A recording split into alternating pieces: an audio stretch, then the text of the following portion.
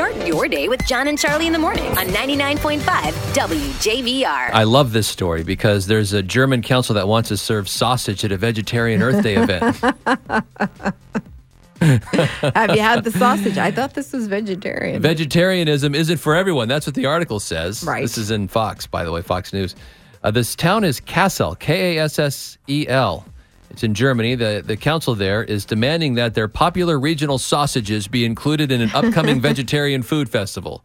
The environmental group Umwelthaus, easy for me to say, they're organizing the event. They're saying, no, we don't want sausage at our vegetarian festival. You keep your sausage out of my area. However, they're feeling that the pressure to serve locally made sausage is becoming too much.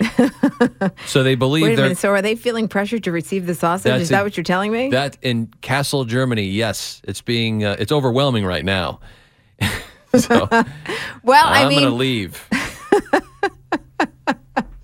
I'm out of here. I mean, you can't just put that out there and then expect me not to go down a certain road with this. I mean, it's only fair that everybody experience the sausage. I mean, it's not like you have to take it, but it's good to know that it's there should you want it. You know what I'm saying? It's an option. And I understand sausage isn't for everybody, but there are some people who really do enjoy sausage. Can you come back? You can't leave me alone in here. Come back. You were making so much sense. Anyway, they believe that there's a mayoral election campaign happening. So politics are mayoral election campaign season right now happening over there. And so they think that politics might have something to do with the demand for sausage to be at the vegetarian festival, Earth Day festival. Go ahead. No, I'm leaving now. Are you done? I'm leaving Are now. you sure you're done? I got to go out in the hall. Wake up with John and Charlie in the morning. Starts off my day.